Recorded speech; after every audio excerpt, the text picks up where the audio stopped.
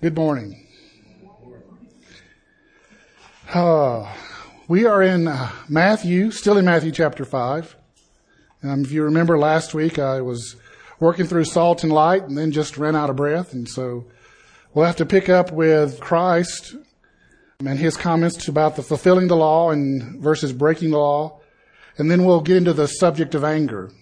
Everybody's favorite subject. Talking about anger. Let's start out with reading from Matthew chapter 5, starting in verse 17. Do not think that I have come to abolish the law or the prophets. I have not come to abolish them, but to fulfill them. For truly I say to you, until heaven and earth pass away, not an iota, not a dot will pass from the law until all is accomplished. Therefore, whoever relaxes one of the least of these commandments and teaches others to do the same will be called least in the kingdom of heaven. But whoever does them and teaches them will be called great in the kingdom of heaven. For I tell you, unless your righteousness exceeds that of the scribes and the Pharisees, you will never enter the kingdom of heaven. You have heard that it was said to those of old, you shall not murder, and whoever murders will be liable to judgment. But I say to you that everyone who is angry with his brother will be liable to judgment. Whoever insults his brother will be liable to the council. And whoever says, you fool, will be liable to the hell of fire. So, if you're offering your gift at the altar and there remember that your brother has something against you, leave your gift there before the altar and go. First, be reconciled to your brother, then come and offer your gift. Come to terms quickly with your accuser while you are going with him to court, lest your accuser hand you over to the judge and the judge to the guard, and you be put in prison. Truly I say to you, you will never get out until you have paid the last penny. Oh Lord, we ask you to be present here in this room with the power of your Holy Spirit. These are not easy things to look into. I resist wanting to do this. I resist wanting to do it because I'm my own heart. But then I also resist wanting to do this as the preacher because it feels hypocritical at times. But Lord, we believe that you, by your sovereign hand, have appointed this moment to face these difficult words and to come to terms with what you are telling us. And we will submit to that. We will listen to what you have to say to us. And I pray, Lord, that by the power of the Holy Spirit, you would indwell within me and take your words and push them through my mouth. Let me say nothing of my own wisdom, of my own wants and desires, but let every word that comes forth from this mouth be your utterances for all of us to hear, for your goodness, for your glory, for our redemption and salvation. And I ask it, Father, in Jesus' holy name. Amen. So, here we are. And this whole thing of the Sermon on the Mount sort of makes sense as we're going along through it. But at least for me, this paragraph about Jesus fulfilling the law and not breaking it is like just weird. Why is that there? It doesn't fit into everything else that Jesus is talking about. So why is he all of a sudden just dropping this random thought in the middle of his Sermon on the Mount? Well, of course, the first thing I have to admit that is not random And if it looks random to me, then I'm not seeing what Jesus is trying to tell us. Because his speaking it and his placement of it is not random at all. It has a purpose. He's about to jump into it with everybody listening. All right, these next several sections where he talks about anger, lust, divorce, oaths, retaliation, loving your enemies, giving to the needy. He's going to step into it big with all of these passages. I mean, he even starts out with, you have heard it was said, don't do this or do this. But I tell you, do something different. He's messing with people now. And the people he's primarily messing with are going to be the Pharisees and the scribes.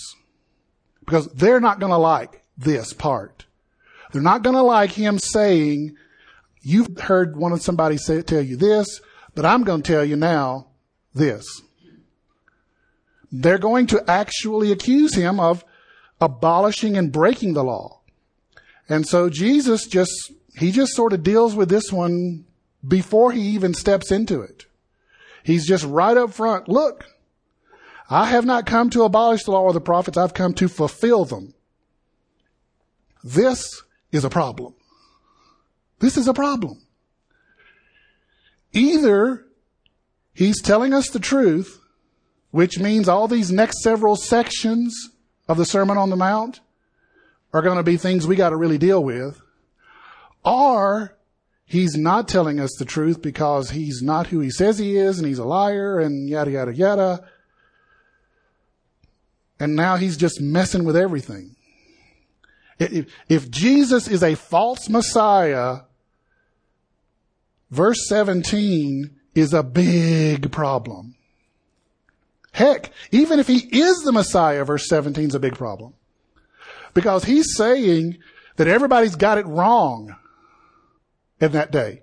On the day he's standing on that hillside, he is looking into the crowd and saying, everybody that's been teaching you the law and the prophets has got it wrong. But you can just imagine Peter and John and James on the side going, oh, why did he say that? Did he have to say that? I mean, did he have to say that? Right. I'm sure they had that experience multiple times. Why did he have to say that? Right. Because they know you just kicked a hornet's nest. You just kicked a hornet's nest, Jesus. Did you really need to kick that one? Yes, he did. Why? Well, you'll have to wait till we get to the other sections of the Sermon on the Mount. But the short answer is, look, yeah, we instinctively understand this. We instinctively understand that when things have gotten off track, somebody has to do the hard thing to kick it back onto track. Right? But we generally don't like that because kicking it back onto the track is often an unpleasant experience. And we'd rather just not have that trouble. Right? But there has to be a course correction done. And the only way to correct this course is to point out, they've been telling you the wrong thing. And why does that even matter, right? Can't you just leave it alone, Jesus? No, because it's building a prison around every person who is believing what they've been told, but they've been told the wrong thing. You're being trapped in a prison. You think you're being obedient and righteous. You think you are obeying the Lord, and you are not. Yes, you're doing it sincerely, but you're sincerely wrong. This is a problem. It is unloving for Jesus to leave us in our sincerely wrong states. He's not loving us by doing this. The most loving thing he can do is to kick everything back on track. That's the most loving thing he can do. And that's what Jesus is getting started here with. And so when he says that I have come to fulfill the law and the prophets until heaven and earth pass away, not an iota, not a dot will pass from the law until all is accomplished. He is making a point. He's clearly trying to say to everybody listening, look, this is going to sound like I'm breaking the law, but it's not. I'm getting the law back on track, and I am here to fulfill every piece of it. Now, that just can sometimes just like zoom right over our heads. Do you hear what he just said? I am here to fulfill it. Who do you think you are? There's numerous places where Jesus' intent of who he thinks he is extremely clear. But here is one of those subtle times, those subtle places in Scripture where he is not hiding that he believes and is professing that I am the Messiah. I am the fulfillment of everything in the Old Testament. And he's making that clear and, well, not exactly clear. It's a little vague, but he's making that point here. And he's making the point that there is no piece of the law of the prophets, what we know is the Old Testament. There's no piece of it that I'm going to break or do away with. But I'm going to fulfill it. Some Bibles will even say that, modern English translations will often say that not an iota or not a dot. Some of the older translations will use the phrase a jot and a tittle. This is one of those times where trying to find the right words to use in translation is challenging. In a modern context, iotas and dots are more helpful probably. But the terms jot and tittle are much more specific than just an iota or a dot. In Jesus' day, he was speaking to the group in Aramaic. Most of the people were familiar with Hebrew and spoke Hebrew. The jot and tittles designate the slightest marks and notations that differentiate Aramaic and Hebrew letters. I spent hours putting together this wonderful little example to illustrate to you the differences and how easy it is. Trust me, as a guy who barely survived getting through Hebrew, it is really easy to miss the jot and the tittle and think you're looking at a different letter than what's there. And then I realized, wait a minute, without a screen to project these onto, there's just no way to really show it to you. So you just have to trust me. Just imagine the closest illustration we can come to as English speakers is you take an I and you forget to put a dot on it. Oh, is that an I or is it a half an L? I don't know. Well, fortunately, context of the word helps us figure out what is the correct letter that we're supposed to see, right? Or someone makes a T and forgets to cross it. Well, is that a T or is that an L? What is that letter? This is what Jesus is referring to. This is what it means that not even a missing dot on an I or a missing crossbar on a T will fall from the law until heaven and earth have passed away. And him, Jesus, as the fulfillment of this law, the fulfillment of everything that is commanded of God's people in the Old Testament. And then he goes on to illustrate that we are to follow him in living as to fulfill the law. Okay, Jesus, I'm all right with you coming here to fulfill the law and maybe do a course correction and, you living this way, but I'm not so sure about this part where you ask me to live this way. I mean,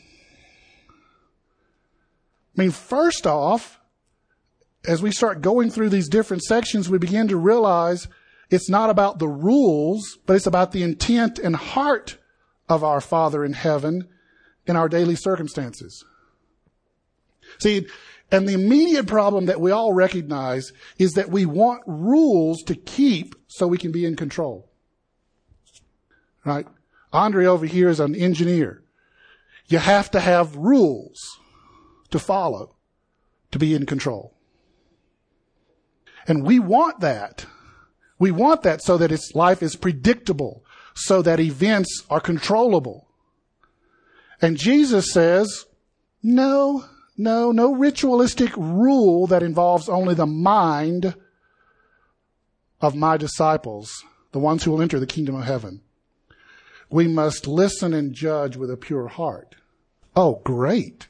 Not only do I not have rules to keep anymore, I have to have a pure heart to know what I'm supposed to do. I mean, I've said this every week. This is impossible. This is impossible. But that is what he's asking of us. And we have this feeling. I mentioned it. I've said it every week. You ask too much, Jesus. You are asking too much. But it's only too much if we refuse to do it in the Spirit. Let me see if I can illustrate this as we walk through the subject of anger. The first thing we have to understand about Jesus' words to us here in this passage on the subject of anger is we have to understand the difference between evil anger and righteous anger.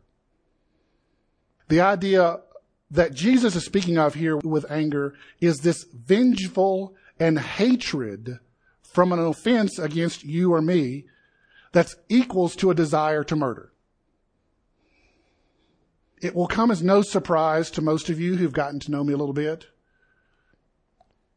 that there are times when individuals irritate me so much, I'm thinking 45. Right? Just randomly thinking the number 45. Because I happen to have a few of those around. And I wouldn't mind lobbing a few of those in their direction. With precision as well. Which is kind of a contradiction, right? You don't lob with precision.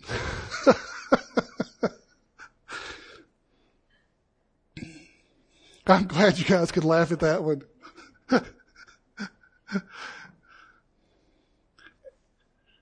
This is the anger God is upset with. This is the anger Jesus is against.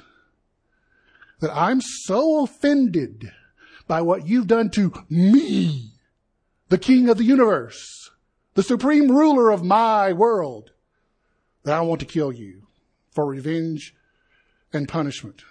That's the anger that Jesus is against. That is an evil anger. It's evil because it does not care about the value of human life. It does not care about anything except getting what I want. That's what makes it evil. The righteous anger that Jesus talks about, that Scripture talks about, is the kind of anger that's driven by the injustice and inhumane victimization of others. That's righteous anger.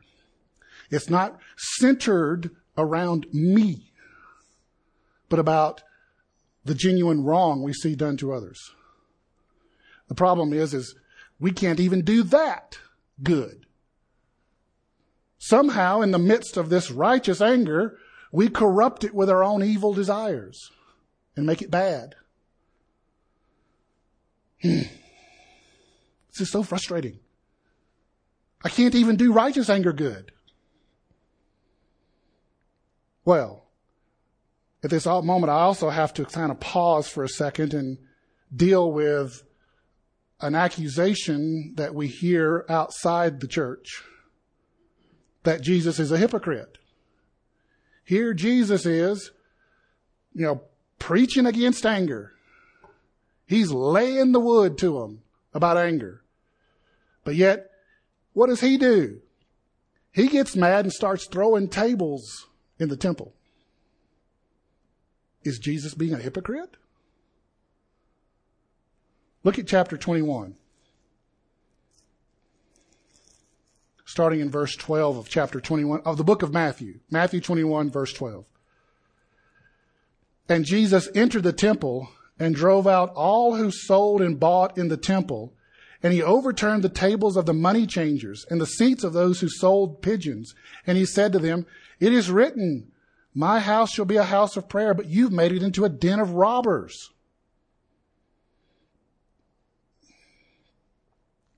This is a pretty angry Jesus. I mean, look, I don't care how you try to sugarcoat it.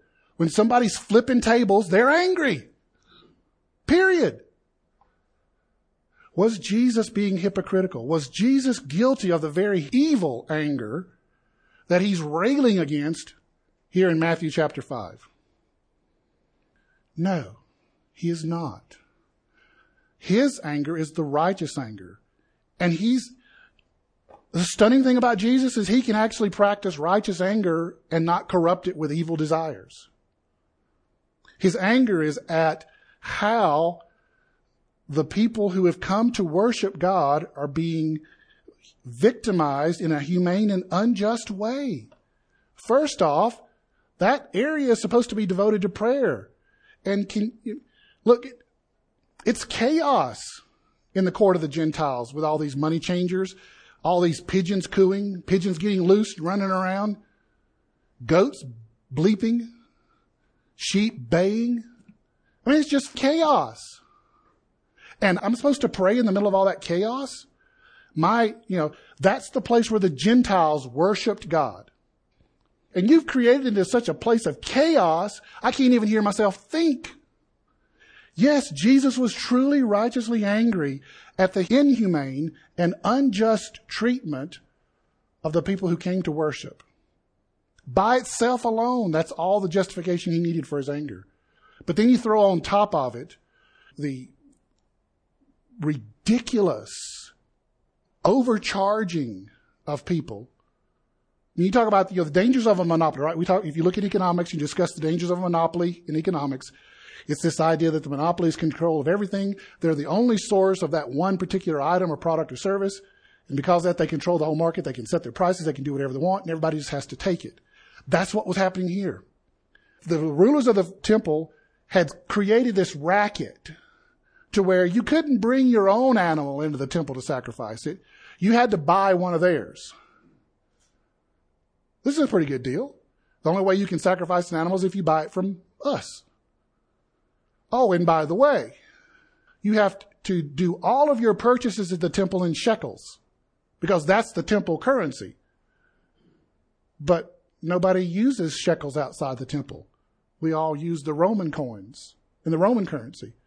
Oh, well then you'll have to go down here to that table and exchange your Roman filthy, stinking dog currency for shekels.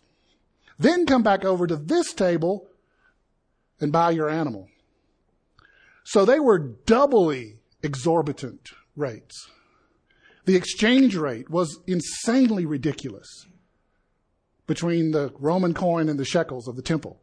Then you come over with those overpriced shekels that you had to pay through the nose for, and you pay through the nose again to buy the animal that's overpriced because you can't buy it anywhere else. You can't exchange shekels for Roman coins anywhere else, and you can't exchange shekels for animals anywhere else but right here. This is the kind of anger that was driving Jesus at this moment. Then Jesus, it's enough that he's doing all of this.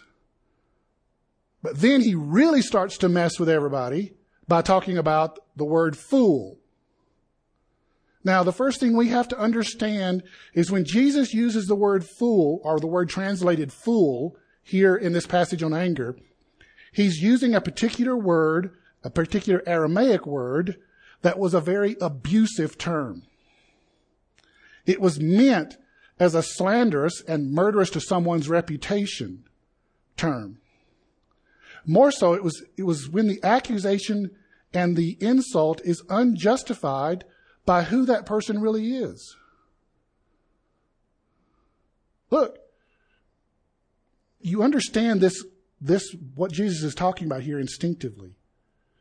This is when you're just PO'd at somebody and you call them a terrible name knowing that that's not true about that person. They are not a fool in that sense. They're not a female dog. They know who both their parents are. Using these insulting terms for the purpose of slandering them just because, well, I can't really lob any 45s at them, so I'll just lob these verbal bombs at them. That's what Jesus is talking about when he uses the word fool. Oh, shoot. Jesus uses the word fool. Here we go again. Is Jesus being a hypocrite? Look at Matthew chapter 23, starting in verse 16. Woe to you, blind guides, who say, if anyone swears by the temple, it is nothing. But if anyone swears by the gold of the temple, he is bound by his oath. You blind fools, for which is greater, the gold or the temple that has made the gold sacred? So here's Jesus railing against calling somebody a fool in the Sermon on the Mount.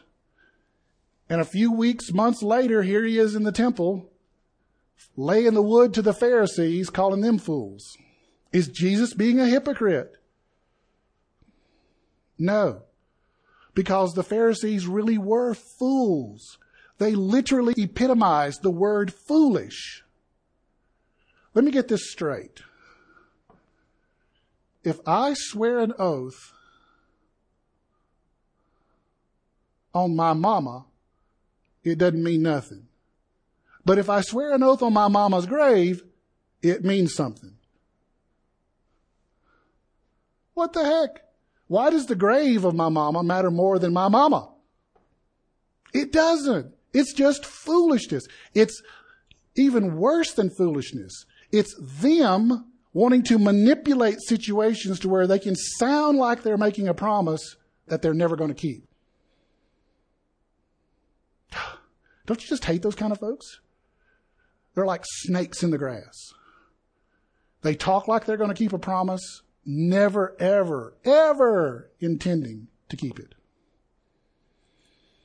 And then Jesus goes on to talk about how we need to be reconciled with those that we have offenses with. And then he makes this stunning statement that we have to have peace with men and God. In fact, he even goes so far as to say that we cannot enjoy peace with our Father in heaven until we have peace with our fellow men.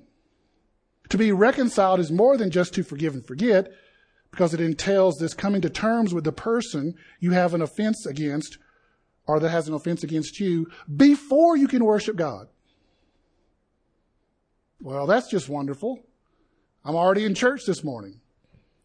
And now you're telling me that I can't really worship you unless I've dealt with the people I have offenses with.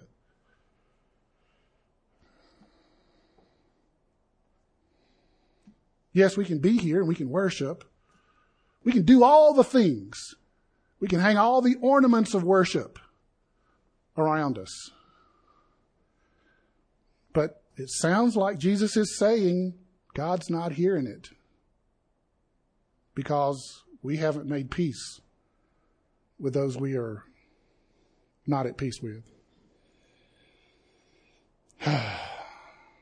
This is almost too much. We cannot really understand how to live out these commands of Jesus on anger until we understand our anger. The frustrating thing about anger is it's almost always rooted in fear. We fear losing something, and whatever it is that we fear losing, we react with anger to protect it. Someone says or does something that reminds us of a time when we were deeply wounded emotionally by a different person in the past, right? This person we're standing in front of us didn't hurt us, but they made the mistake of saying or doing something that reminds us of the person that hurted us. And in a moment, and often subconsciously, we recall the events and all the gaping wounds and all those repressed feelings, and they explode out of our heart. And the fear of it happening again leads to that flash of anger across our eyes. And then the venom spews out of our mouth. Or even worse, the hand turns violent. It is the reason Jesus tells us to deal with the offense we have and not ignore or suppress it. To genuinely acknowledge of this wrong and its hurt and followed by forgiveness are anger killers. Let me say that again. Genuinely acknowledgement of the hurt and it's followed by forgiveness are anger killers. And Jesus does not command us just to forgive and forget. He expects us to reconcile. Reconcile is a much bigger act than forgiving. It involves a genuine and sincere effort to deal with the offenses of the past and to go forward living in harmony with the one we're at odds with. It often will require the aid of others as peacemakers or mediators when the offenses are big and large. And Jesus expects us to do that. Is there no end to these things that you're expecting from us? Really? I don't want to do this. I don't want to remember that event. And I sure don't want to talk to that person. And the last thing I want to do is involve another person to actually help us get through this. I'm happy to involve another person to get them on my side to help me punish that person. But to involve another person from the outside to actually help me solve the problem and build peace and make reconciliation, I don't want that. It is necessary for me to take a moment here to make some very clear distinctions about what is and what is not expected with these kinds of offenses. First, forgiving and trust are not synonymous. While God, Christ, in the Bible calls us to forgive our offenders, he does not mean that we are to be trusting again with the same situations or opportunities to commit the same offense again. In fact, it must be earned. Trust must be earned. We can say forgiveness is not earned, but trust is. We could also say that forgiveness cannot be withheld, but trust can be withheld. Forgiving is not letting them off the hook either. By forgiving the person who's done an offense against us, we are not just letting them get away with it. Forgiveness, okay, this is very important. Forgiveness is a choice by us as the victim. We choose to give up our claim to revenge and punishment and seeking our own justice against that person. The key there is my own justice. I willingly give that up. We choose to turn them over to God and to let him extract revenge and execute justice against our person. We consciously hand it to our Heavenly Father, knowing that their offenses against us will be met with divine justice and punishment in this life and the next, or on the cross of Jesus as he took their punishment for their crime against us. Forgiving is not minimizing or downplaying the physical and emotional mental damage done to us or the victims. In fact, I can tell you from my own experience that until you openly admit what happened to you and acknowledge the full extent of the pain you have experienced, you cannot forgive. I advocate for a full and relentless inventory of the harm done to you, and in the process of dealing with what happened to it. You cannot release a hurt you have not acknowledged. You cannot release a hurt you have not acknowledged. Forgiveness is a transaction that occurs between the victim and God, and it requires no action or acknowledgement by the offending party. Reconciliation is a different matter. Reconciliation requires active participation by both the offended and the offending parties.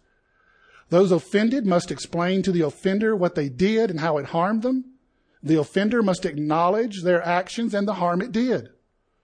The offender must also seek in some way to make amends for their wrong. If the offender is unwilling to do so on any of these actions, reconciliation cannot occur, and the offended party can walk away knowing the failed reconciliation is not their fault. They did their part, and the other party was unwilling to do theirs. We can leave unreconciled, but with a clear conscience with them and God.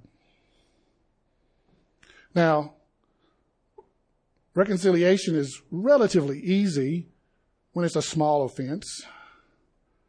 It's one thing to acknowledge the wrongs done and forgive the offender when they clearly mistreated us for their own advantage.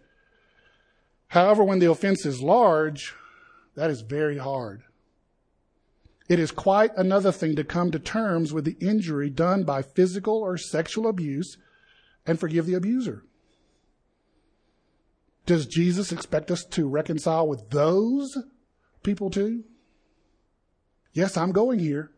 That's right, I'm going to this place. One of the reasons I'm going here is nobody wants to talk about it in the church.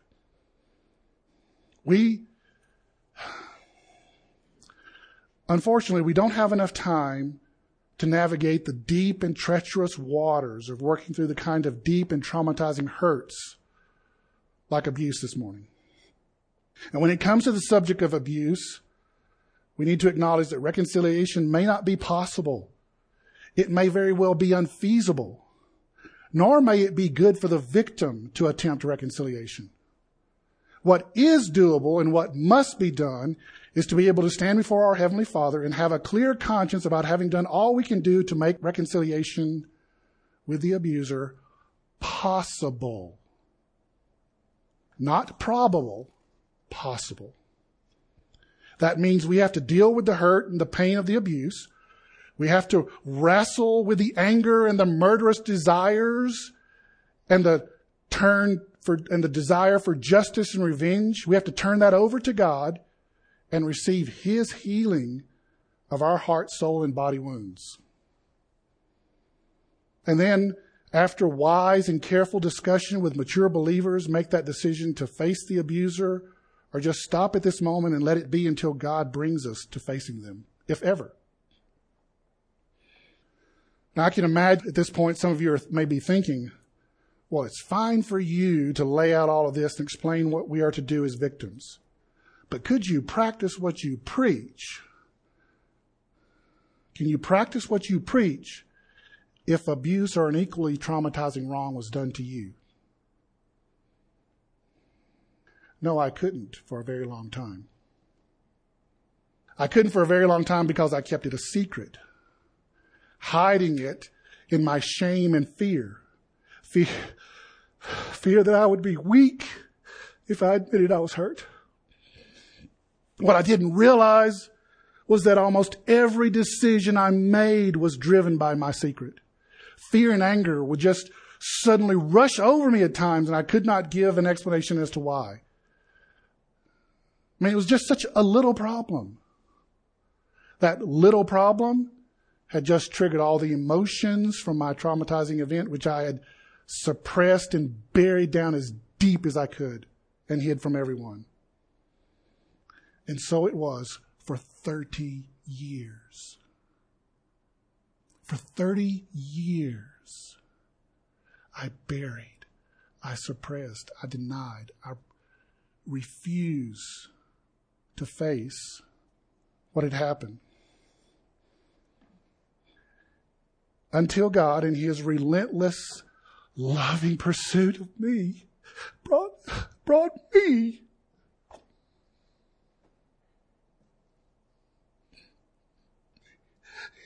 He brought me to a place that I was desperate enough for freedom, that I'd finally face what happened to me and do a relentless inventory of the harm done to me and the harm I inflicted on others and myself in my response to the hurt. It was only after I could acknowledge that before men, what had happened to me and what I had done in response to it, that I could release all of those torments.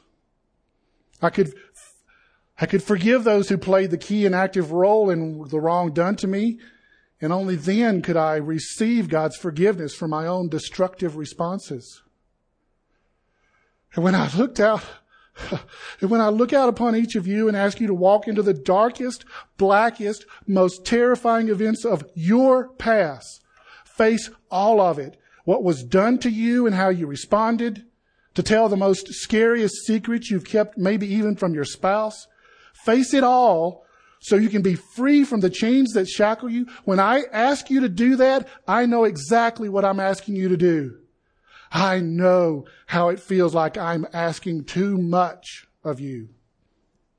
Yet I ask it anyway, because I know the reward waiting on the other side of this dark, black, cold, frightening valley. On the other side of this very dark path is Jesus awaiting you with open, loving arms, awaiting you to come to Him so that He can give you the healing embrace you so desperately need and want, and a healing that only He can give you. But here's the other part. Even though you can't feel Him, He is there with you through this dark path. You are not walking it alone. And to the degree you are willing, I or others will walk it with you. Your first steps to freedom begin here in this room right now. Pray with me. Lord, you know what every person has been through. You know the fear that surrounds every secret. You know the destruction it's wreaking in their lives. And you know the love you have for us, the relentless pursuing love to bring us out of these dark prison cells. And Father, I pray in the name of Jesus that your Spirit would open the doors of unbelief so that every person in this room who are still struggling with the deep traumatizing events of their past would believe that you desire to heal them and set them free.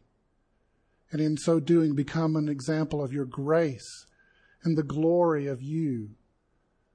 And I pray, Lord, that you would shatter the fear surrounding the secrets. I pray that you would bring forth your children out of darkness and into light.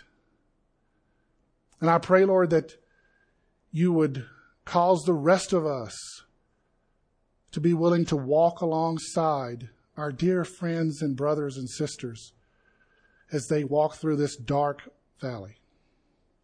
And I pray you would do all of this so that they will be free, that you will redeem them from the pit of their secrets.